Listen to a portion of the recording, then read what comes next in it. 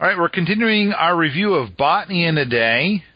We're about to jump into conifers. For me, that's page 36 of the 4th edition.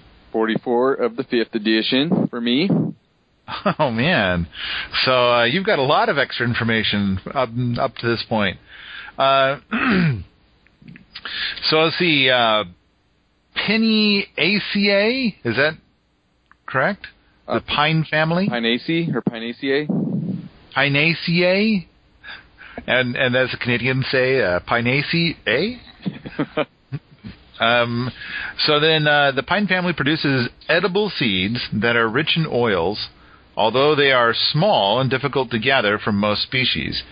The needles may be used as in tea for a beverage or medicinally for a diuretic. The pine family is highly resinous, useful for its expectorant properties, but overconsumption may lead to kidney complications. From the research that I did, because this is part of one of the things we do. We're like looking at this, and it's like, no, we want more information. We want more, and it's short for a reason. It's trying to not go too deep in a bunch of different species. It's trying to help guide you to a species. It's trying to give a high level idea of the properties of these plants. And when looking it up, I kind of got the impression that all conifers are medicinal. I think so.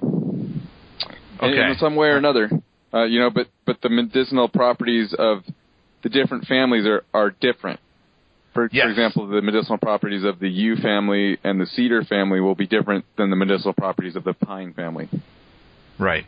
Absolutely. That was my impression, too. Yeah, and that's why separating them out into families is very useful, because they have different medicinal uses, different practical edible uses, different wood types and wood uses of those wood types.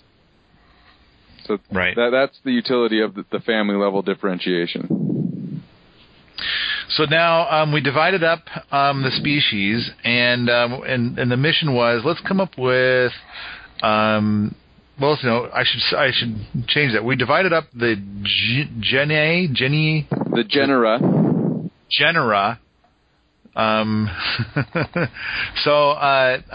Which is the plural for genus, right? Right. The genus is singular. Genera is multiple genuses is. Right, and I kind of think of it as like the generic term. Like all pines are in the Pinus genera, so a generic term for a pine is just a pine.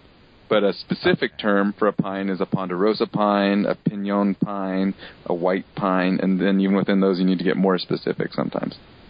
Okay, all right. And that's where you have genera and species, is generic and specific.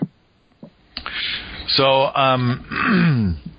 for the genus Abies, there are this is some of the firs. Apparently, there are two genera. There are two genera for fir trees. Right. There's the Abies, which are the true fir trees.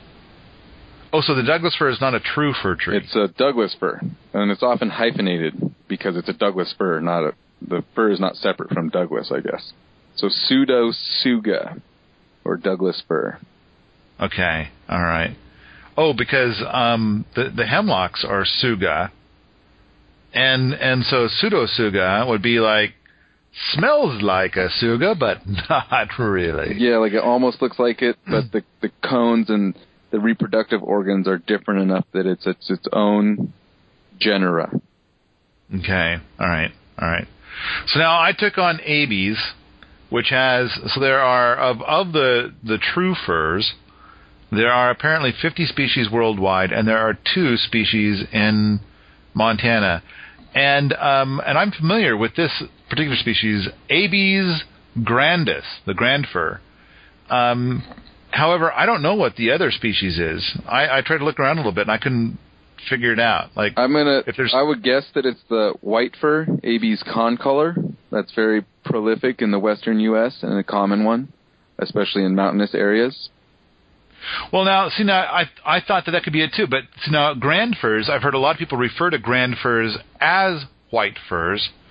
But then when I'm looking it up, I'm finding out that it's like, oh yeah, when you have a grand fir, it is explicitly not a white fir, even though sometimes people say that, but it's definitely not. But the other thing is that white fir doesn't grow around here. Okay. So then, therefore, it would not be a Montana fir. I suppose people could, plant white fir. I think it would definitely grow there. Probably, yeah.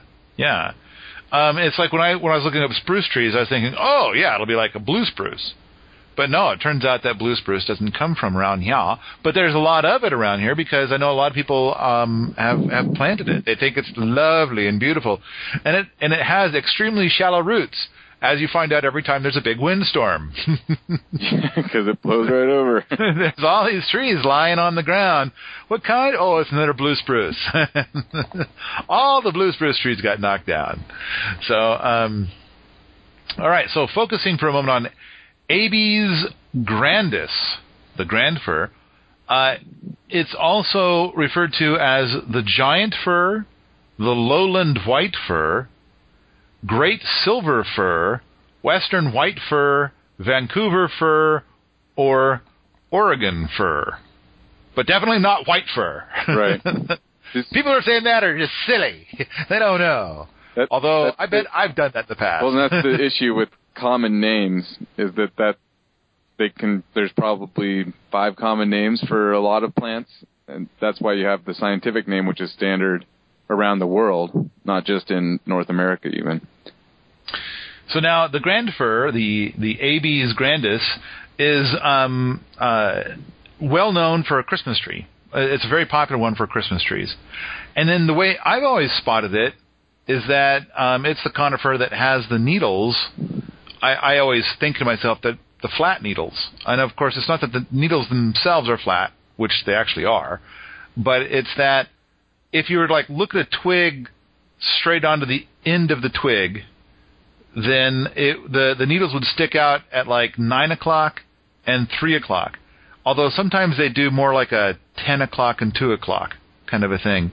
But it's not like the needles go all the way around the twig. They just stick out just at the sides. They're horizontal.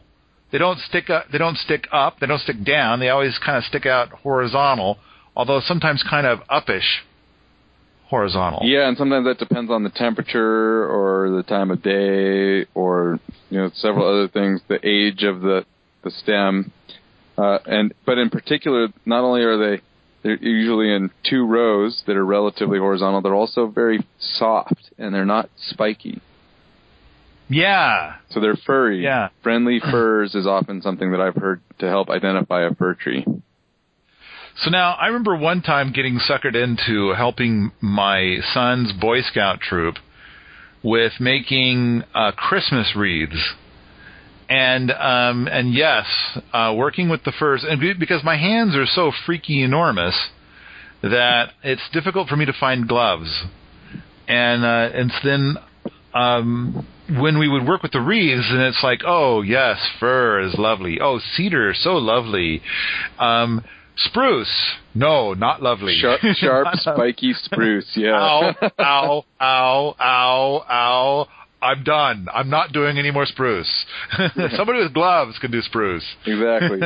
Yeah. And so that's the easiest way to tell the difference, is the spruce have the needles all the way around the stem and the kind of cylindrical pattern, and they're very spiny. And they're short. They're similar length to a fir needle.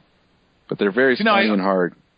I always kind of think of hemlock as being the one where the needles go all the way around, but it's soft.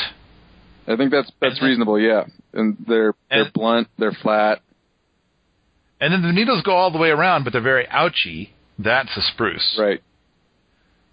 So and then when it comes to a Douglas fir, I always seem to notice the pine cones first. And that's the most distinguishing characteristic that differentiates them from the hemlocks and firs. Is that, they have those pine cones that have the little tridents that look like maybe a mouse's tail with 2 feet sticking out the back, like it climbed in to eat the seed. Right. So I always told that they're miniature monkeys that are trying to hide from you. Okay, yeah. And they hide in the pine cones. And so, yeah, it looks like there's a little monkey butt sticking out of the like the little leaves of the pine cones, little scales of the pine cone. And it's a very distinctive pine cone. So, but all right. So now we're talking about the Abies grandis, the grand fir.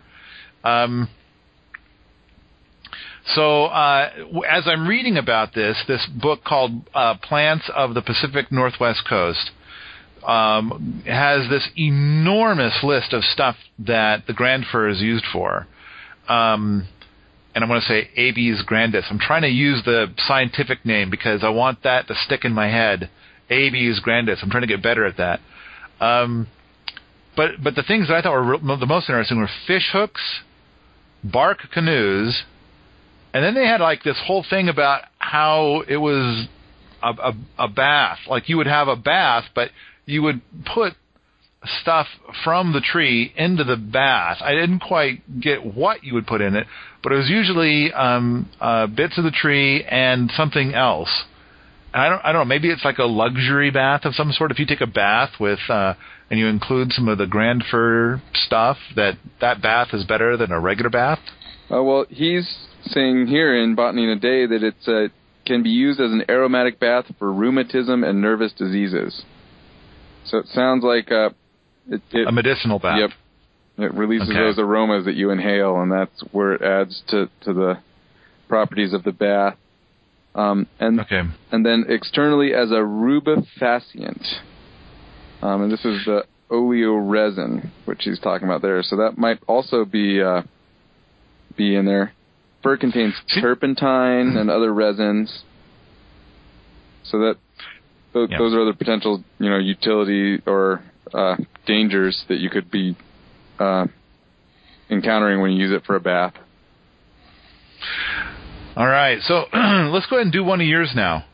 Okay, if you like. Well, I took on the Pinus genus, which are all the pine trees, and they make the edible pine nuts, and so there's several species I selected specifically for that.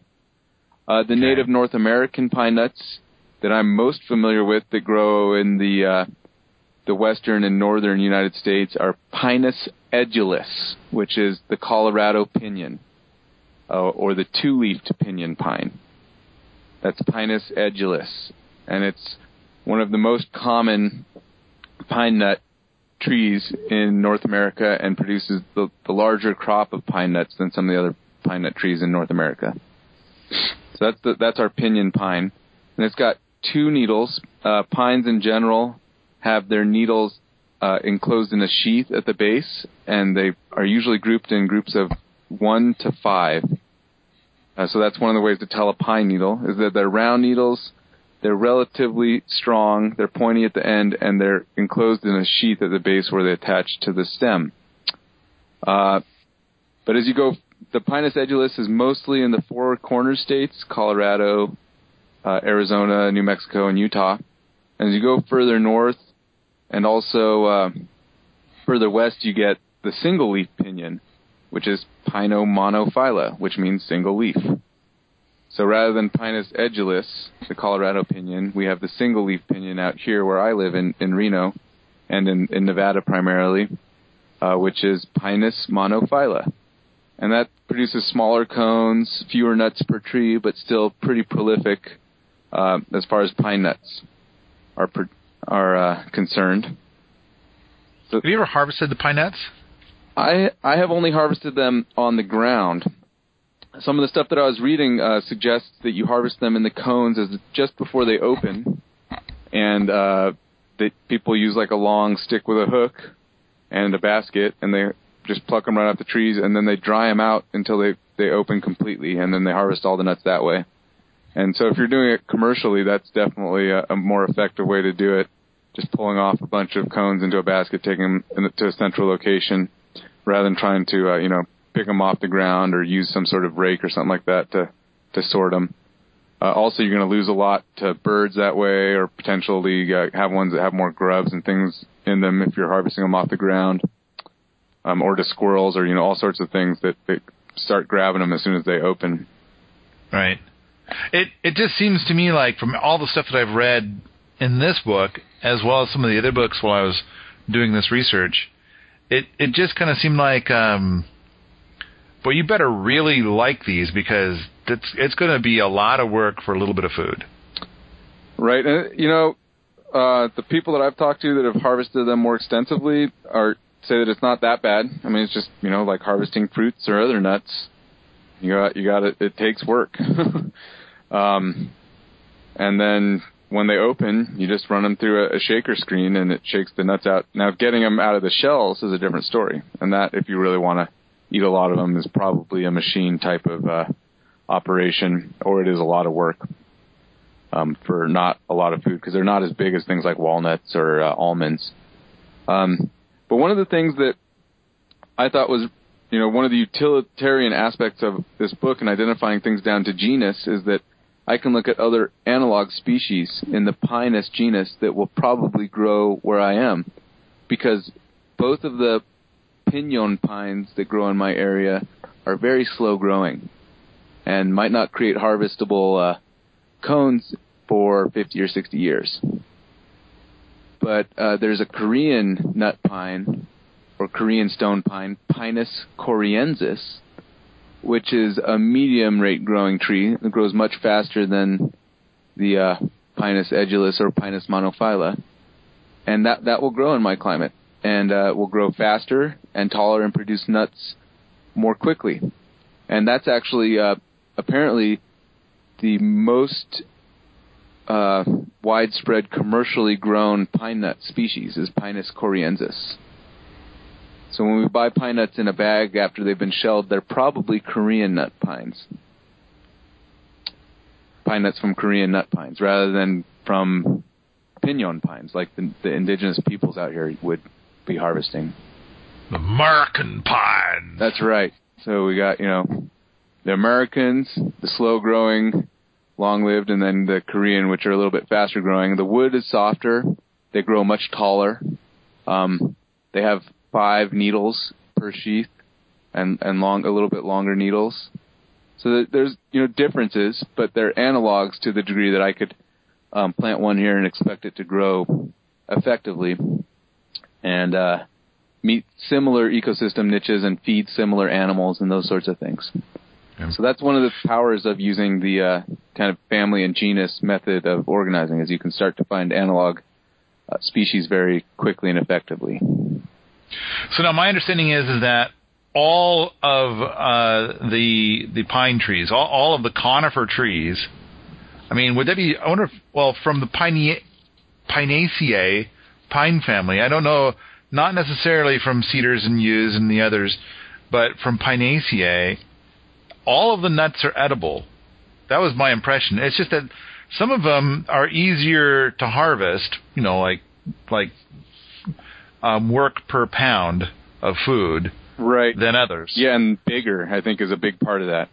So these stone pines and the pinon pines have much larger seeds, and that's critical if you're trying to, effort per pound of food that you're harvesting. Right. If you're using that as your metric, which is a reasonable one, then that's important, is that the seeds are relatively large, because a lot of the effort is actually in the cracking of the seed coat, the shell, and getting the seed out.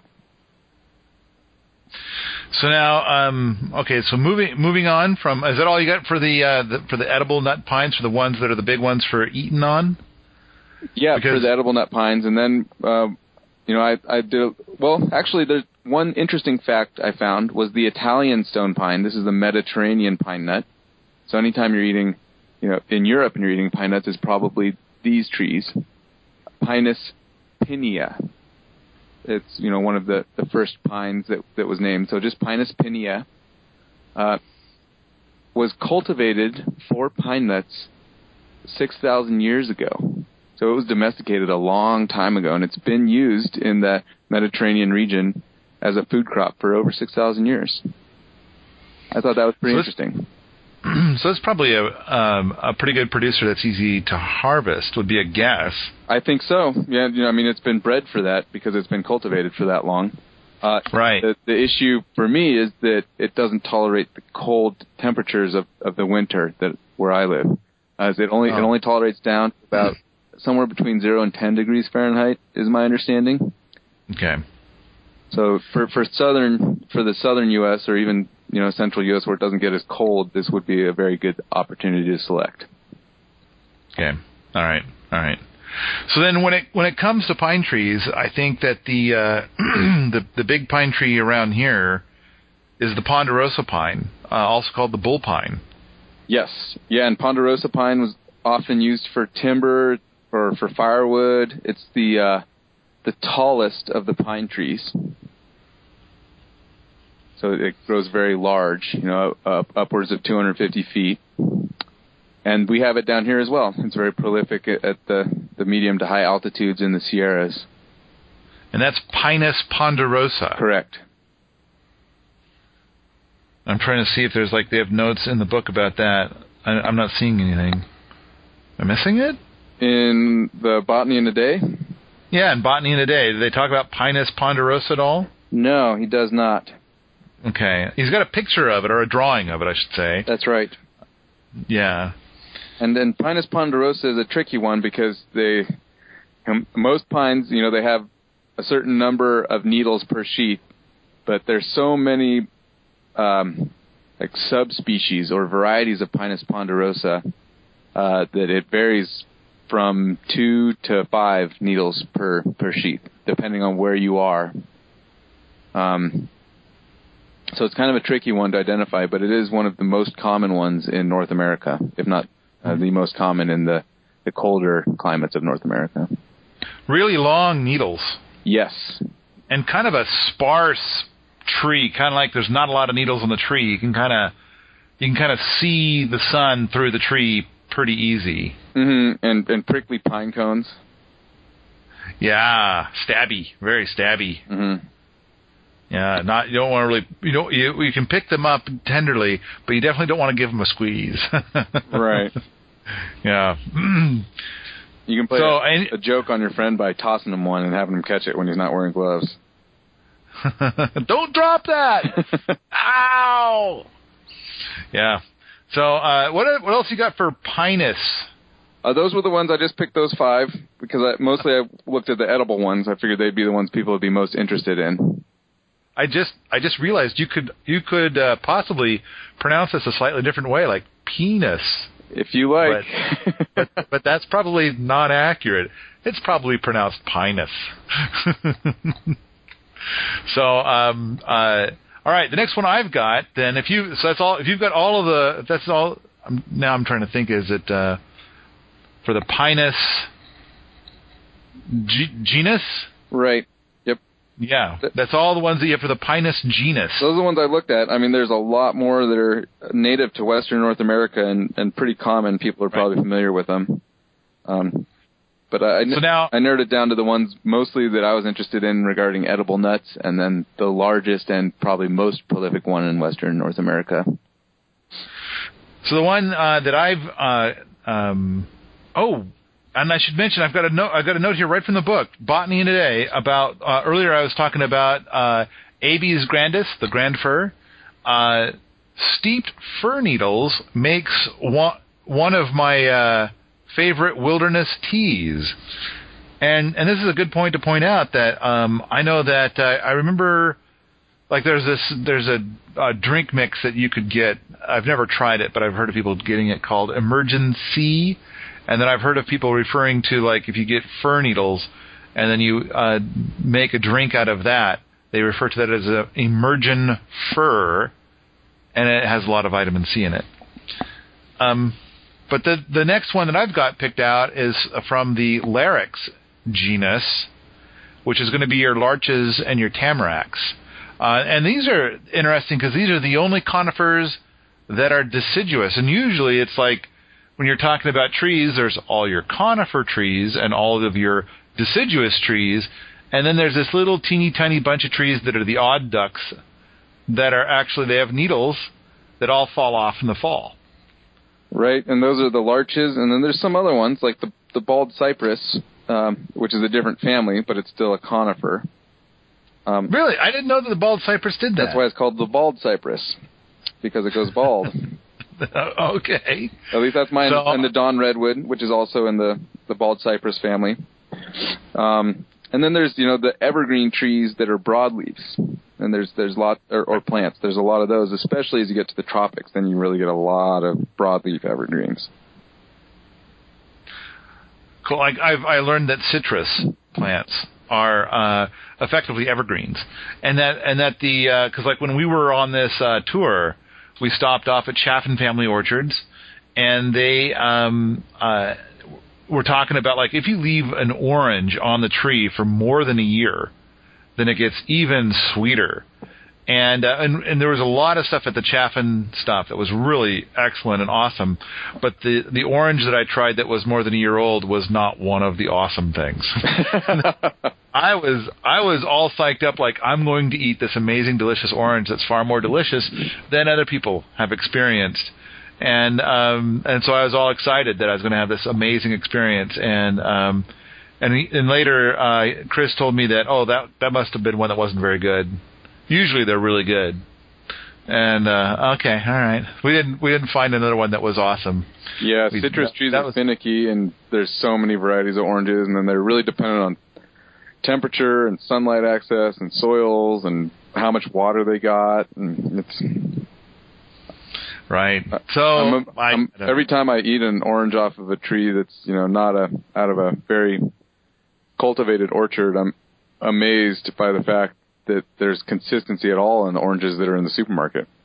And citrus in general, I'm always amazed by the consistency of kind of the supermarket stuff, because when I eat them off of trees, the consistency is not there. It's just so varied from tree to tree. So it's a tricky scenario. Huh.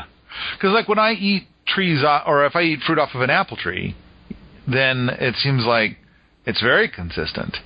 Right, yeah, and even like a apple variety, the same variety planted in different soils, that stays pretty consistent in my experience. Yeah.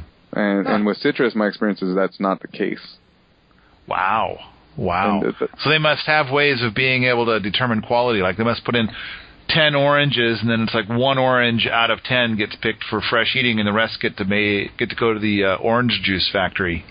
Yep, and then having an orchard on a consistent soil type in in one area in California, for example, would be then you can have a consistent harvest of that specific variety.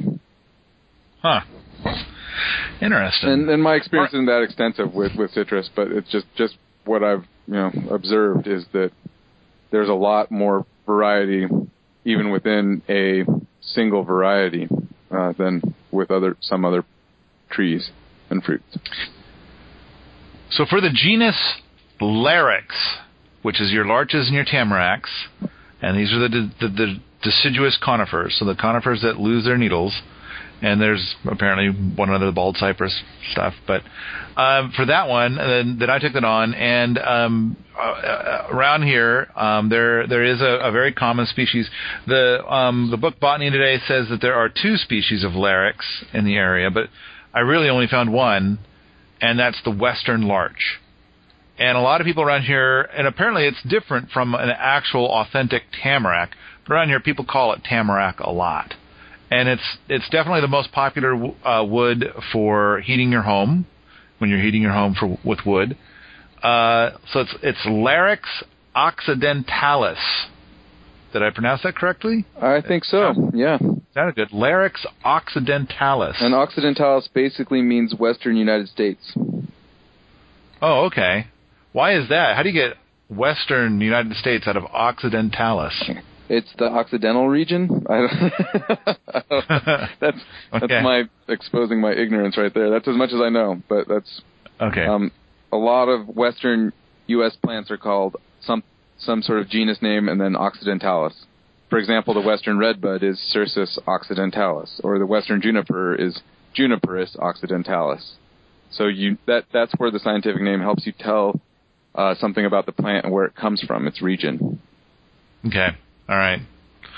Another tree that has a lot of medicinal values. I didn't note all the medicinal stuff, but there was an interesting thing about using larches for syrups, for like sugar syrup.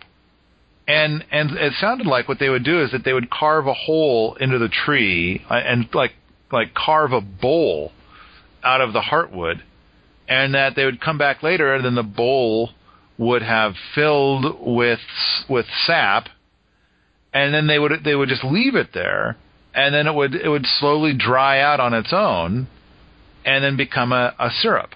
So like, rather than like tapping a maple tree, and then you take the sap and then you boil it down effectively, you heat it and you reduce it down to syrup. They would just like make a bowl in the tree. It would fill up with the sap. The sap would, lose a lot of the water just to common evaporation. And they'd come back like, a week or two later and get the syrup out. Wow. Yeah, it was wild. And it sounds like it's one of those things where you can do it to a tree once and you're never doing it again. Right. You might be able to tap these trees just like you do a maple tree or other trees for syrup or latex or things like that as well. Maybe, yeah. They didn't say it where I was reading about it, and this was in the book Montana Native Plants and Early Peoples. Right. So early peoples, like indigenous peoples or something, may have used that methodology. Yeah, and it didn't say it, but I assume it killed the tree. But it didn't say whether it killed the tree or not, but I just assume it probably did. Yeah, I mean, you create a huge opening for disease and insects and things like that when you dig a big hole out like that that's open. Yeah, the tree, it's got to make the tree sad. But here was an interesting thing, is that from Wikipedia, apparently larch, or western larch, Larix occidentalis, particularly valued for yacht building. There's something about the wood that's like, oh, this is the best wood for building a yacht. I'm not sure. I'm guessing probably a racing yacht, not a like Buffy, let's take the yacht out and have lunch. Not that kind of yacht. But I don't know. I would guess so too. I'm guessing that the more luxury yacht type of boat, it's not as important which type of wood is used because they're not enduring the same type of forces as a racing yacht. Yeah. That would be my guess. So they don't care. They want to make it out of something cheap that looks nice. A land whale for water. Right. So apparently, and it does last longer than a lot of other coniferous wood outdoors. I know that Sepp has talked about using it for his animal shelters and root cellars. Nice. That sounds so. Cool. And I would think cedar and cypress would also be really good for those. But we'll get to those later. Yeah, I think cedar is going to be a weaker wood. I don't know about cypress. Right. But yeah, cedar is not a particularly strong wood. Whereas I kind of get the impression that, the Larix occidentalis is a pretty strong wood. I always kind of thought that one of the ways you could kind of spot one in the wintertime, so all the needles are gone, is it looks like, oh, it could be a dead tree because there's no needles on it. But it seems to like lose its lower branches naturally, easily, quickly. And so it's always, it seems like the way I remember spotting them, because I'm not like looking at one right now, is that it has like the top third of the tree has, branches, and the rest of it has no branches. It's like a straight pole. Which also makes it nice for building. Rather than a cedar or juniper, which usually are a little more contorted. Right. Oh, yeah, especially junipers. Mm-hmm. So, and that's all I got on Larix occidentalis, the western larch. Awesome. Your turn. I like the part in the book where it says, drink the tea of the needles as a carminative to expel gas from the larch tree. See, I expel gas without it. Well, then, aren't you special? Yeah, I have special skills. I have superpowers, apparently. Yeah. Well, if you're ever having trouble expelling gas, you can wander over to a larch tree and make some tea. You know, one time I ate. I was working somewhere, and they brought in all these fancy bagels, and they had all those fancy different kinds of cream cheeses, and I kind of went a little crazy trying those out, and I think I ate some apples too. So somehow all this mix made it so that I could expel gas especially well, and it was so much of it that on the way home that night I was pretty sure I was going to learn a whole new way to whistle. Wow. Aren't you glad I shared that? I'm sure everyone is. Aren't you glad that you brought up the part about expelling gas? Yeah, I will remember not to do that ever again on a podcast. You can be taught. Yes, slowly but surely, with lots of repetition. So, it's your turn. What's your next tree? I think we'll go with the Douglas fir. Okay. All right. So that's Pseudotsuga menziesii, or menziesi. Pseudotsuga menziesi. And wow. And the Douglas fir, there's basically one primary one in North America, which is why we just call it Douglas fir. And it's the second tallest tree on the planet, is something that I read, after the coast redwood. Huh. Second tallest. It's very fast growing. It's one of the primary, if not the primary, timber plant for North America. And go ahead. I always think of it as the biggest weed. Yes. It's really, it's often grown in monocultures because it doesn't grow well in shade. And so if you get other plants that grow up over it, then it tends to die back, and suddenly you get plants that are favored, like the hemlock, like the western hemlock, which we'll talk about in a minute. So usually when people cultivate it, they cultivate it in monoculture woodlots, both for industrial capacities and because it's difficult to grow it as you start to get mixed canopy and canopy closure.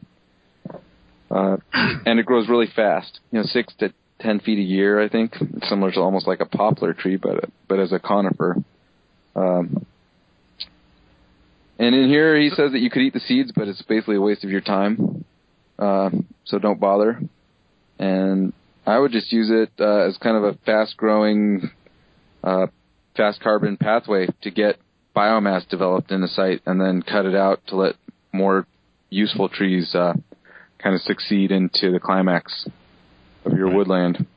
But it's great as a quick-growing species for poles or other sorts of wood products if you need stuff right away.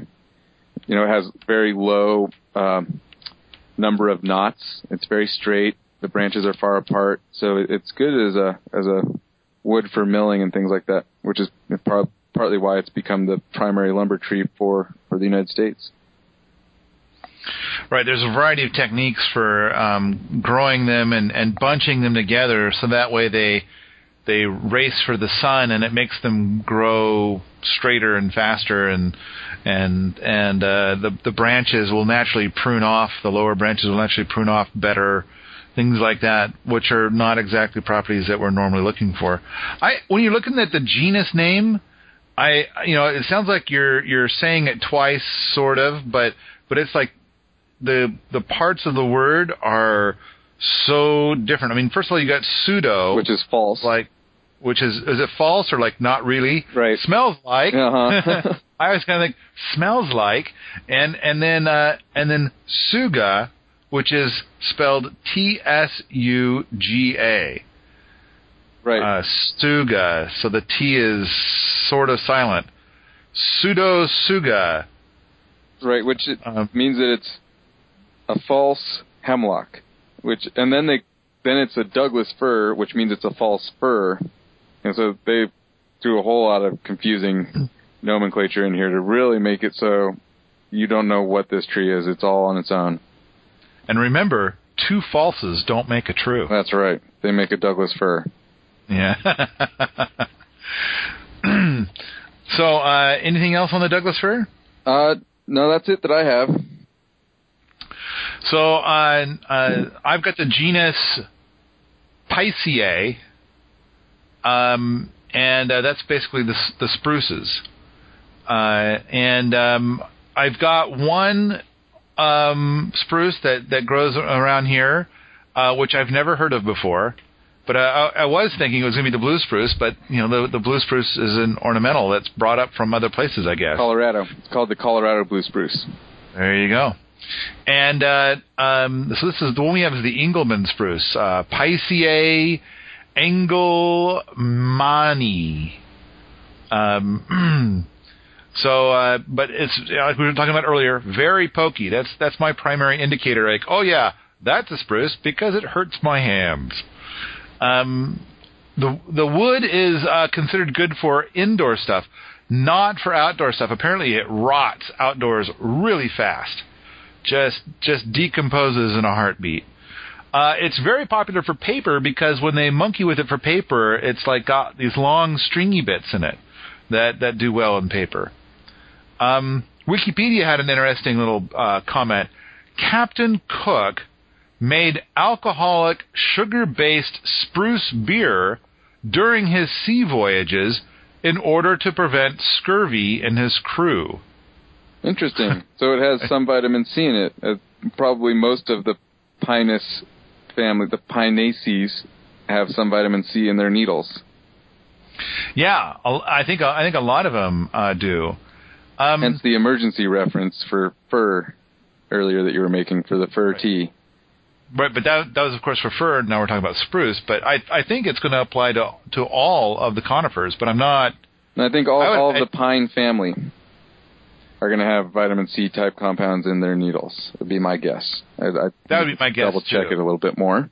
Yeah, maybe not the cedars. They might not. Or if they do, you probably don't want to be drinking that. Yeah, but I'm not sure. I definitely would not make a tea out of the yew tree needles and drink it. I would want to do a lot more research before doing that because I think it could be deadly. And another interesting thing I found out about the spruce tree, and I got this from the book Plants of the Pacific Northwest Coast, the native folks would take the inner bark and they would eat it fresh, or they would dry it into cakes. So, I mean, of course, with the inner bark, that's where you're going to have your xylem and phloem, and that's where you're going to be taking all the sugar from the needles and taking them on down to the roots. So maybe it's really sweet.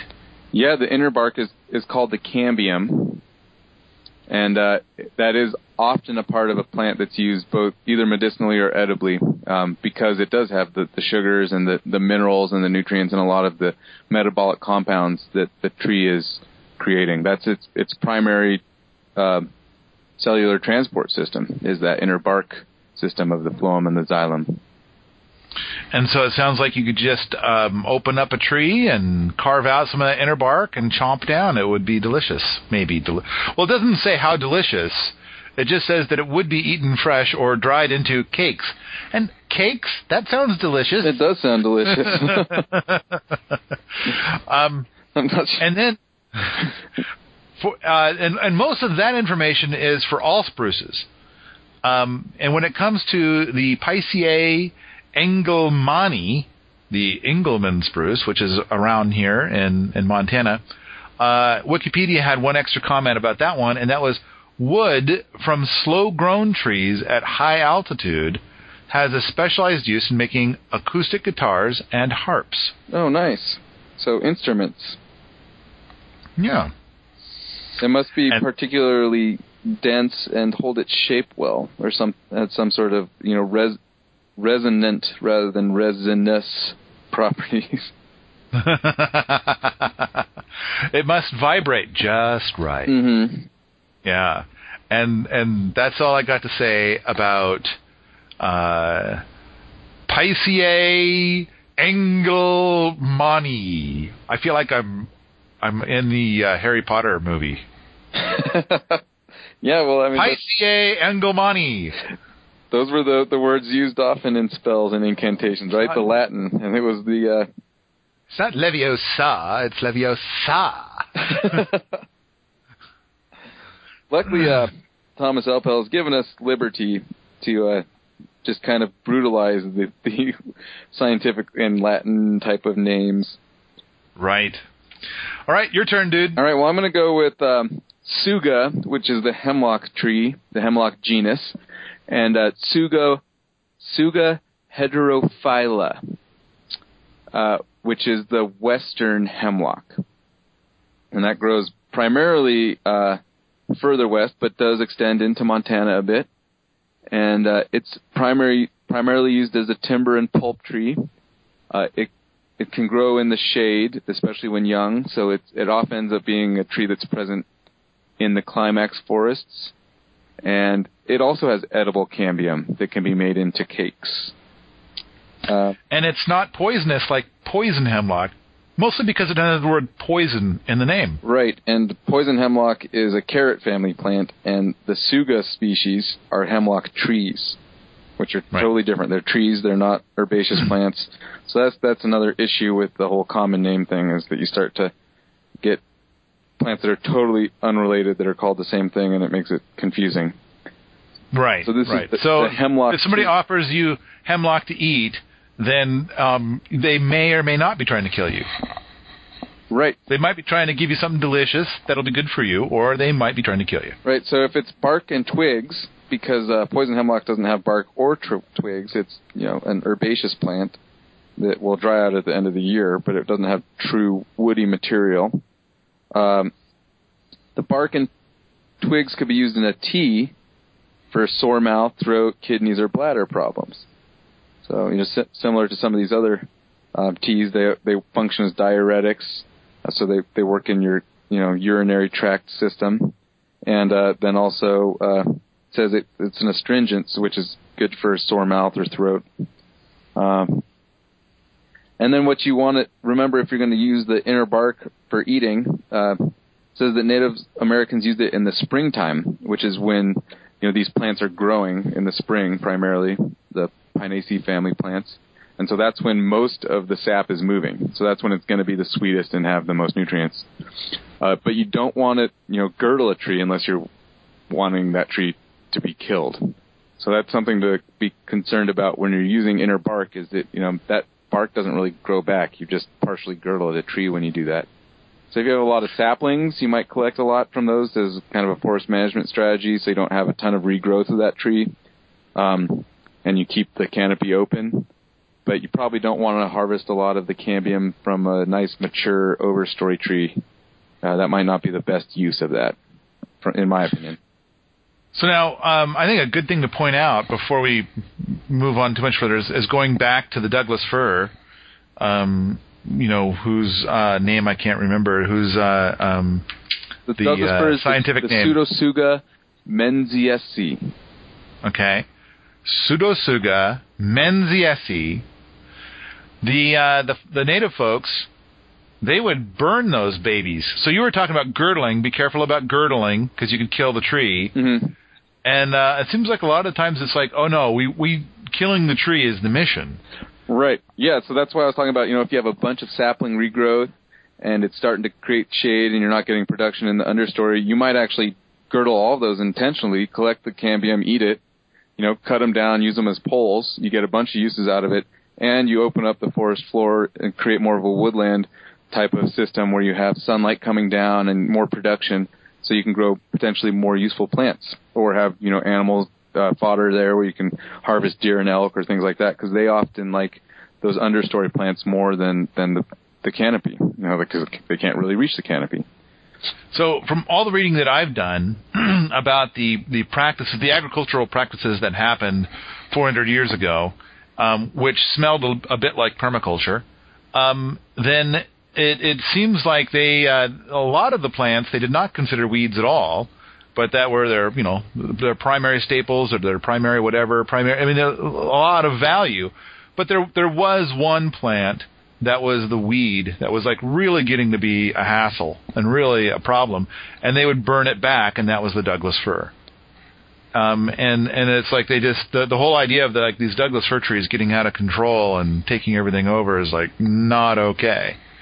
So I've just remembered that, and I thought it'd be a good time to mention that. While we were just talking about the Douglas fir a moment ago.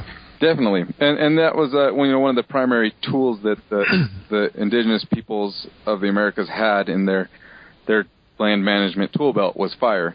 And now, we have a little bit more sophisticated suite of tools. For example, we could use grazing to manage for Douglas firs. High intensity, high density grazing, where the cattle just come in and stomp down all the seedlings and manage the system towards a grassland or savanna type system.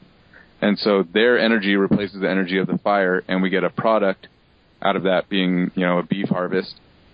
And then also we get maintenance of a more open grassland type of system, which stores more carbon. Whereas fire usually is a net export of carbon because you're burning it all off. Cattle can be used to create a net import of carbon into the soil system. So that we have a different suite of tools now available to us with our more sophisticated understanding of landscape, or different, maybe not more sophisticated, but and some of the things like electric fencing and stuff like that have been developed. But fire is a great way to do it too, and it's right. very simple. You light the fire and watch it burn.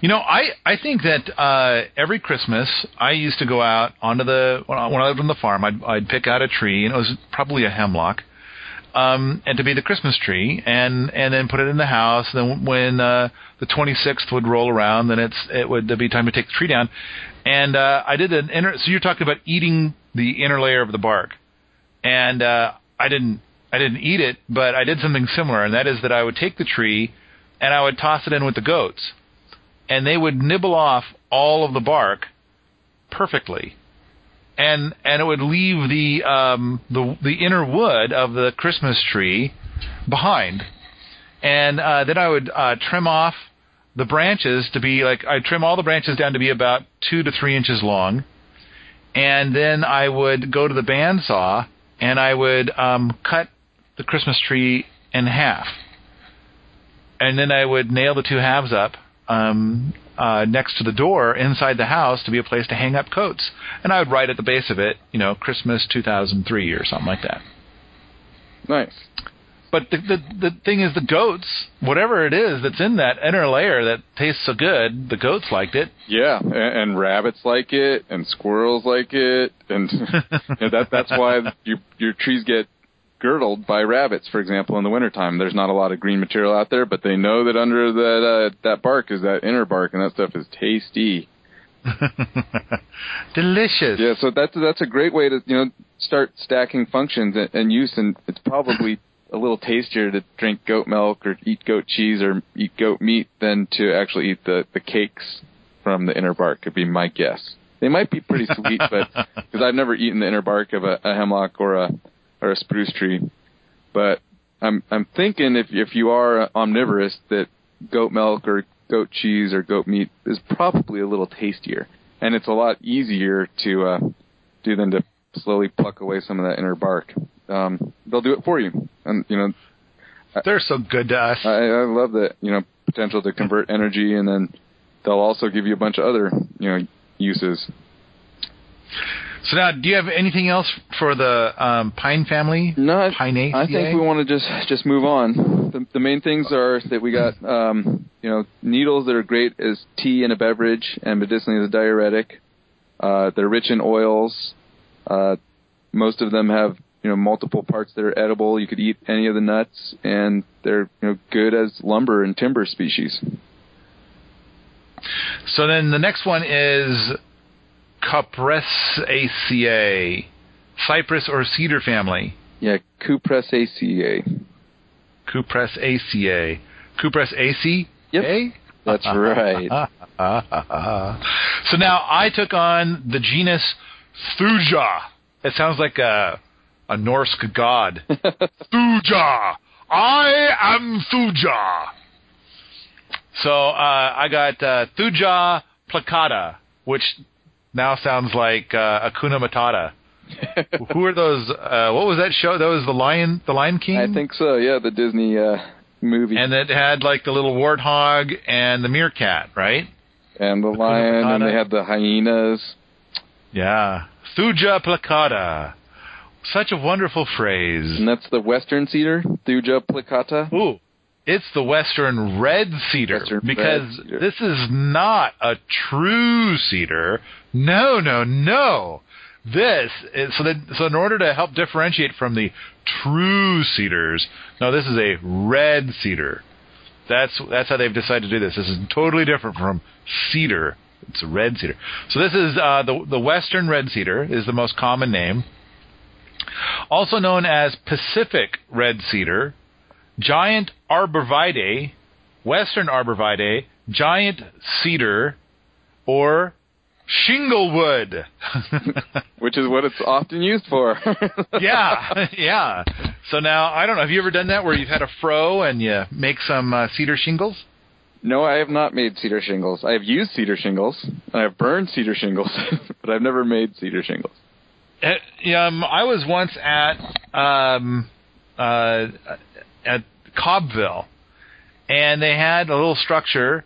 They had a few things where they had cedar shingles on them, but in the structure, then Ianto Evans was pointing at it. Says, "Look up, you can see the gaps between the cedar shingles." And you would think that during a deluge, that because you can see the sky, that we're all going to get wet under here. He says, but you don't.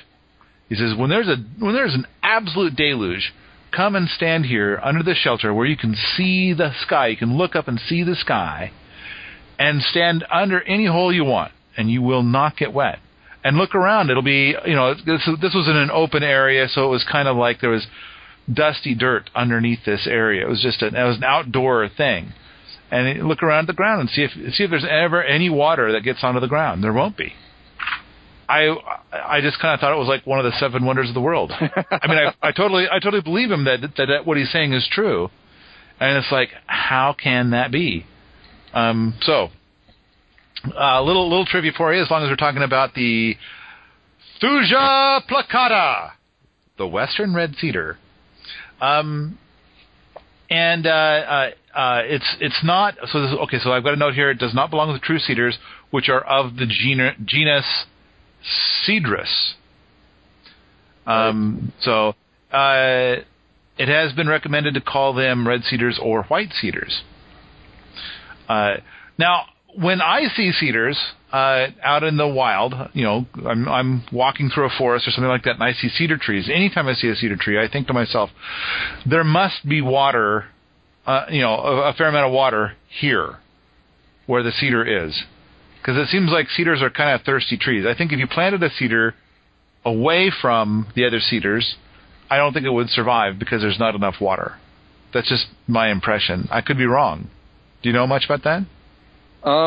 They definitely are thirsty. Even most of the cypress family trees, the cupressaceae trees, are thirsty trees and will use a fair amount of water if it's available. They don't all necessarily need a lot of water, like juniper trees, for example, in the juniper's genus.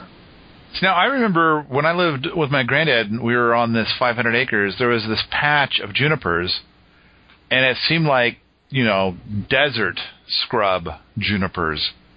They were definitely junipers, and we referred to it as like the little juniper forest, but it was dry. I mean, that was some desert area. So I kind of wonder if maybe actual juniper trees, which are short and twisted and gnarly, I wonder if they don't need as much water as a red cedar. Red cedar. I had to think for a minute. It's not a cedar. It's a red cedar.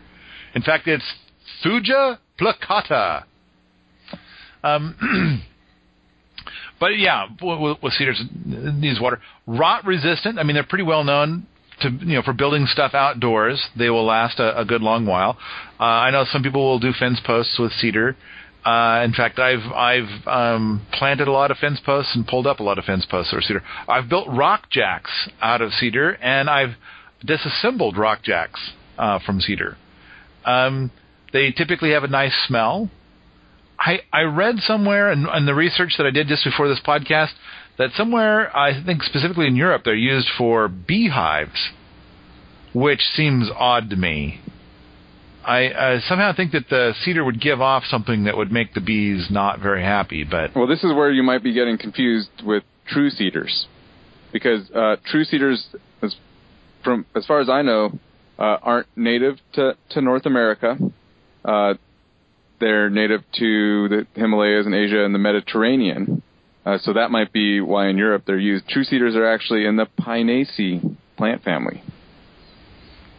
See now, and so a lot of Pinaceae woods are used to make beehives at this time.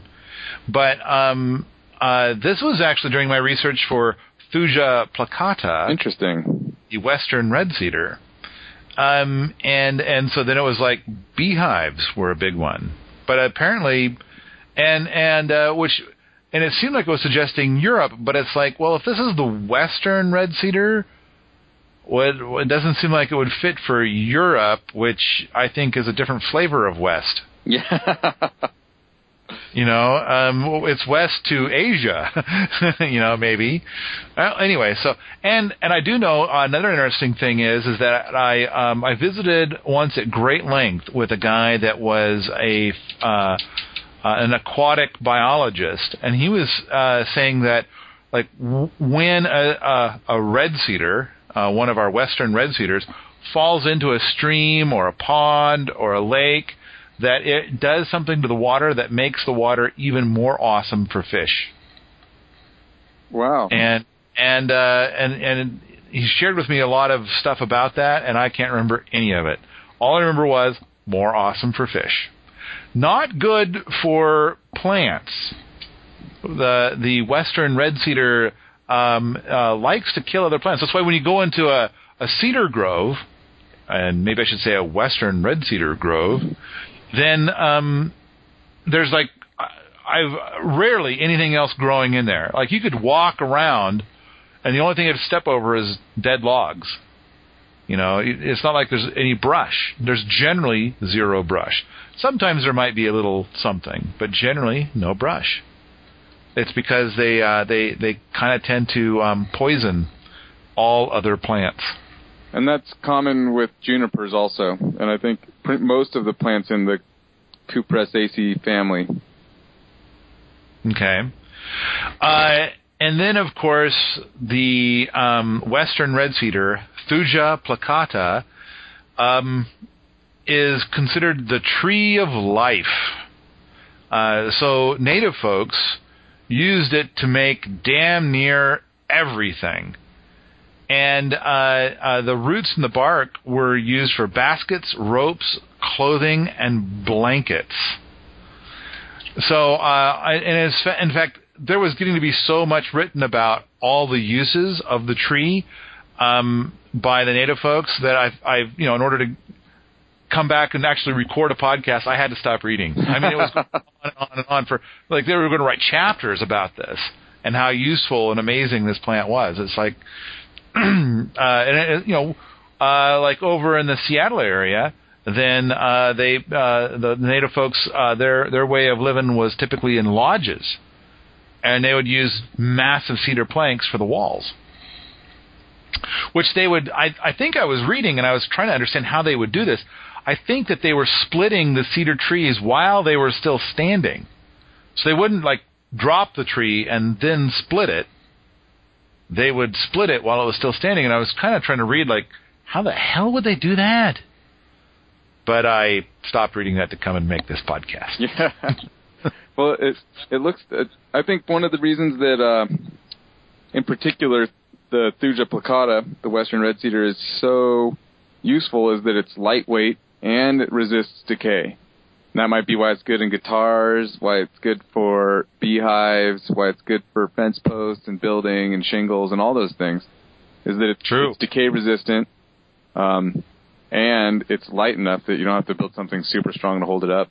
And while it's technically a softwood, I think of the softwoods, it's still a pretty strong wood, despite being a softwood. So it's lightweight. And it lasts a long time, and it's relatively strong for being a softwood.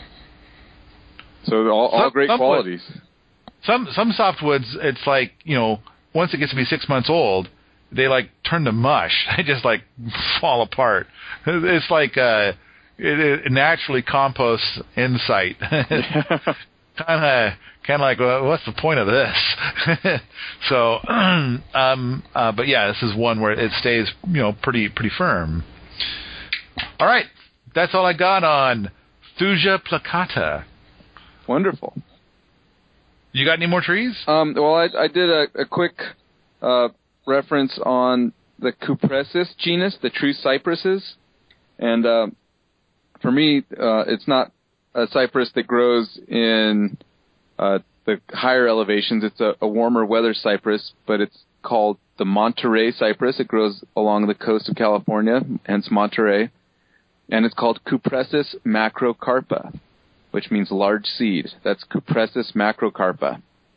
And it's used extensively both as a windbreak tree, since it is a coastal tree and can tolerate high winds and salt spray and all sorts of things like that, and also as a lumber tree, because you can mill it, and immediately after being milled, it can be used to build things, and even things like window and door frames, because as it dries, it doesn't shrink or warp.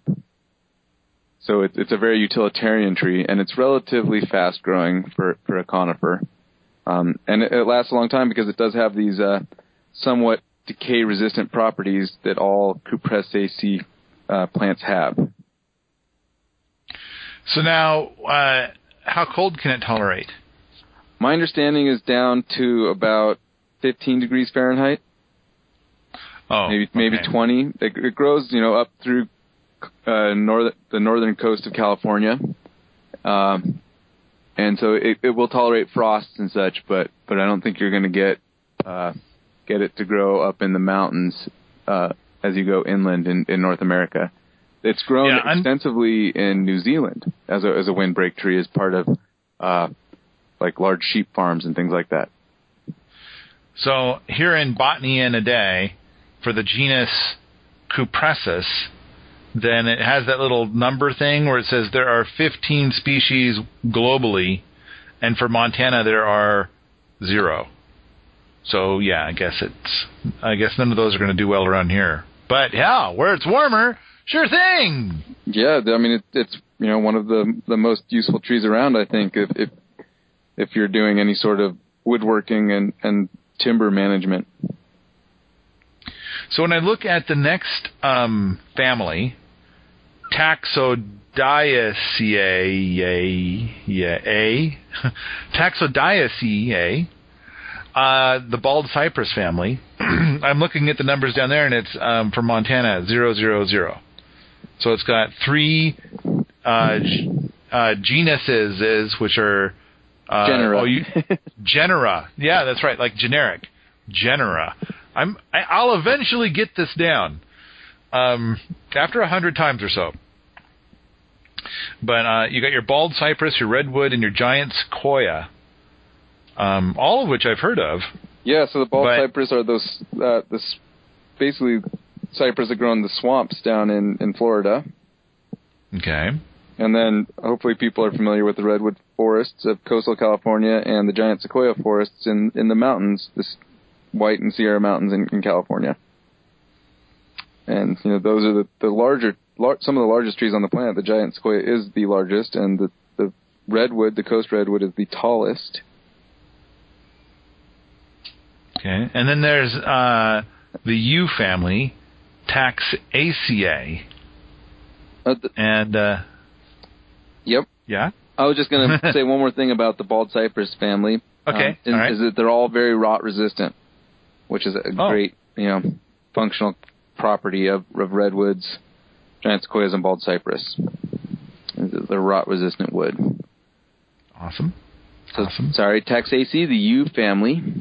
The yews, which most famous for making bows, like bow and arrow bows. Yeah, and then secondarily for the medicine Taxol, which is used in cancer treatment and chemotherapy. Oh, neat. And the last family is Ephedraceae. Mm-hmm. The Mormon tea family, and they've got a plant that's Ephedra nevadense. Yeah, and that's grows in the kind of southern area of Nevada, Ephedra nevadense. hence Nevada ephedra, and also in southern Utah. And then where I live, where it's colder, we grow ephedra viridis. And these are evergreen plants. You know, they're green year-round. They look a little bit like a Scotch broom, but their stalks are usually a little bit more round and larger in diameter, and they don't, have the nice pea family flowers. But they're great plants. They tolerate very low water conditions, high sun, cold, and you can use them basically like coffee or green tea. Huh.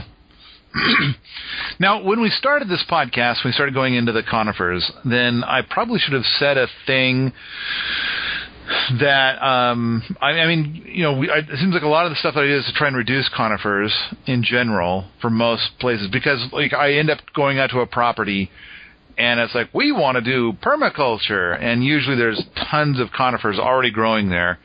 And, usually the first step is like, well, we're going to try and reduce the number of conifers and try and grow other things. But on one hand, on another hand, there is one thing I wanted to point out, and that is this whole thing about the difference between a forest and a woodland.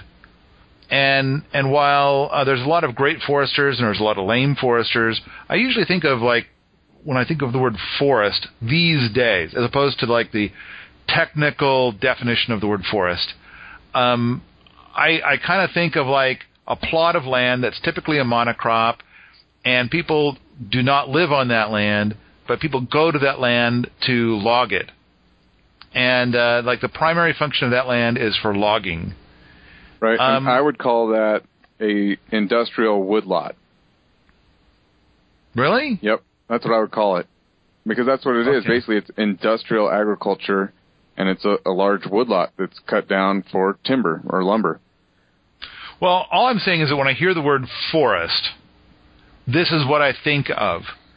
And I grew up with a lot of my family was in logging, and I don't know, my uncle worked for the Forest Service, and I don't know, logging and growing trees was a big part of what was done, and it just so whenever I hear the word forest, this is what runs through my head. It's a plot of land that you typically don't live on, that you log at some point in time in the future, or it has recently been logged.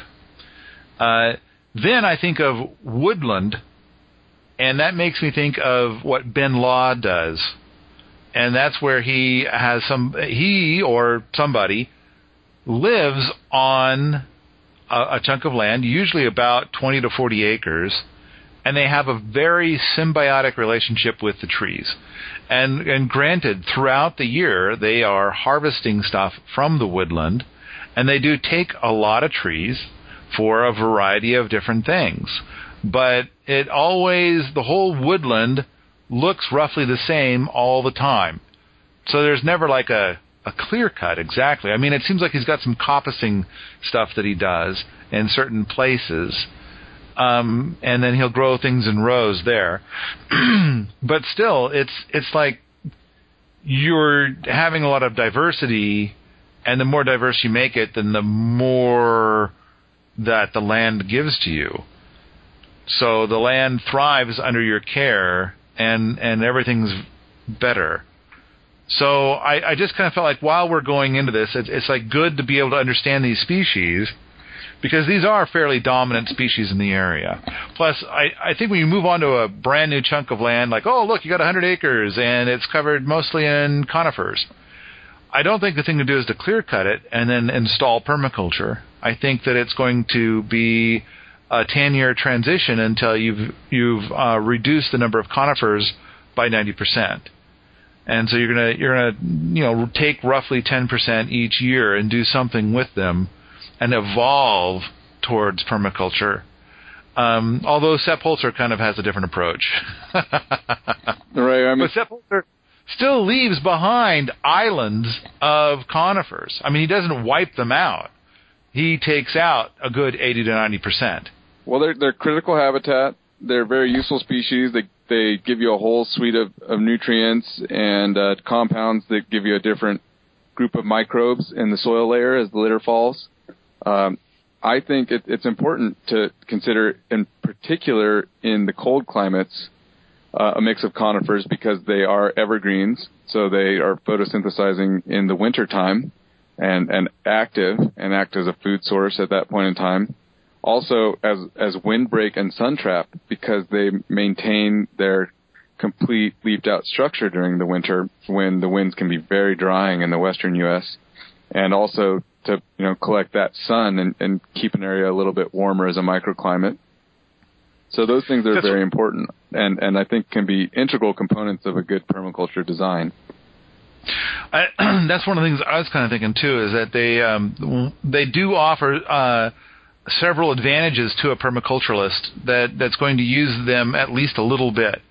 And granted, a monocrop of them is not a good thing, but one is that they help to provide an edge of pH, and they also help to provide an edge of, like you were saying, microclimate. And so in the wintertime, it tends to be a little bit warmer near or under a conifer. And so then that's something that could possibly, be part of a design. Definitely. And they provide habitat for bird species, which are basically, importers of a lot of nutrients. Birds will fly off and collect nutrients from a wide area of landscape.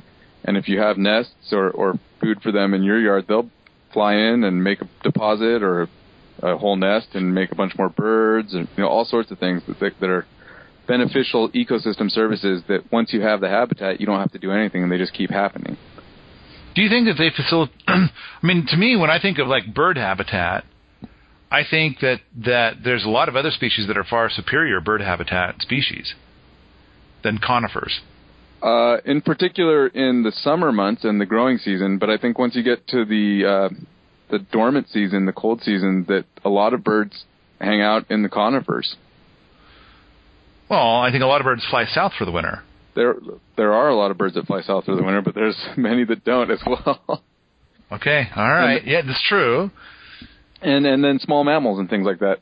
But I'd like to just, make it some technical differentiations. And in my opinion, regarding forests and stuff, is that a forest is something that has pretty much a closed canopy, and it's really an ecosystem, so it's made up of a mixed species, a mix of interconnected species. If we're talking about industrial forestry, that to me is more of an industrial agriculture application. That's when you get your monocultures and things like that. And that I would differentiate it as an industrial human ecosystem, which tends towards monoculture and to not be very systemic. It's more of just a linear production pathway with all of the adverse side effects that we see from that type of production. But a forest is an ecosystem, and it has a mixture of interconnected species, but it's got a closed canopy. So most of the photosynthesis is going on up in the canopy layer, and you're not getting a lot of production down at the forest floor. Whereas a woodland is a mid-successional stage. A forest is primarily a climax ecosystem, climax successional stage. A woodland is a mid-successional stage where you have sunlight penetration to the floor, less of a complete canopy, maybe 60%, 75%. And so you get a lot more productivity of plants in the understory and more productivity total. And usually in permaculture, we're looking at maintaining these kind of mid-successional ecosystems because they are the most productive. They're often the plants that we can harvest over and over again. And we have a lot of edge, which is where that middle successional layer is. So that to me is how I would differentiate forest and woodland, and then industrial forestry or just monoculture woodlot. All right, fair enough. I think that I think that agroforestry is definitely a big part. I mean, a lot of permaculture is founded on agroforestry, which is where you got a lot more sunlight hitting the forest floor, and I still I'm trying to like when you think of Sherwood Forest, I think of something that's got a complete canopy like what you're suggesting. But I don't know. I've just there's the definition, the technical definition of forest, and then there's what I've kind of come to think of it as, which I hear you saying that when you think of forest, you think of closed canopy. And so I think fair enough, because I think that we've probably each gotten to this point in time through different paths, and it's the word is simply going to have a different texture for each of us. Definitely, and I personally like to differentiate kind of in an industrial management of systems from an ecological management of systems, and so that's why I like to get into some of those technical details. Because to me, if we have mixed species that are connected, then we have an ecosystem, and it's more ecological, it's more resilient, it's more productive, it's more likely to provide a suite of ecosystem services and create what, that over-yielding polyculture that they talk about in like edible forest gardens, for example. Whereas once we go to monoculture and industrial, we start to get all the side effects and adverse impacts, such as decreased species, often increased runoff, often increased disease, and increased erosion associated with runoff, usually depending on how they manage the soil and harvest and those sorts of things, which are usually pretty negative in a system. That to me is, I like to differentiate that, industrial from ecological land management. Good. All right, Neil, you got anything else? That's it for now, Paul. If you like this sort of thing, come on out to the forums at Permies.com, where we talk about Thuja placata, homesteading and permaculture all the time.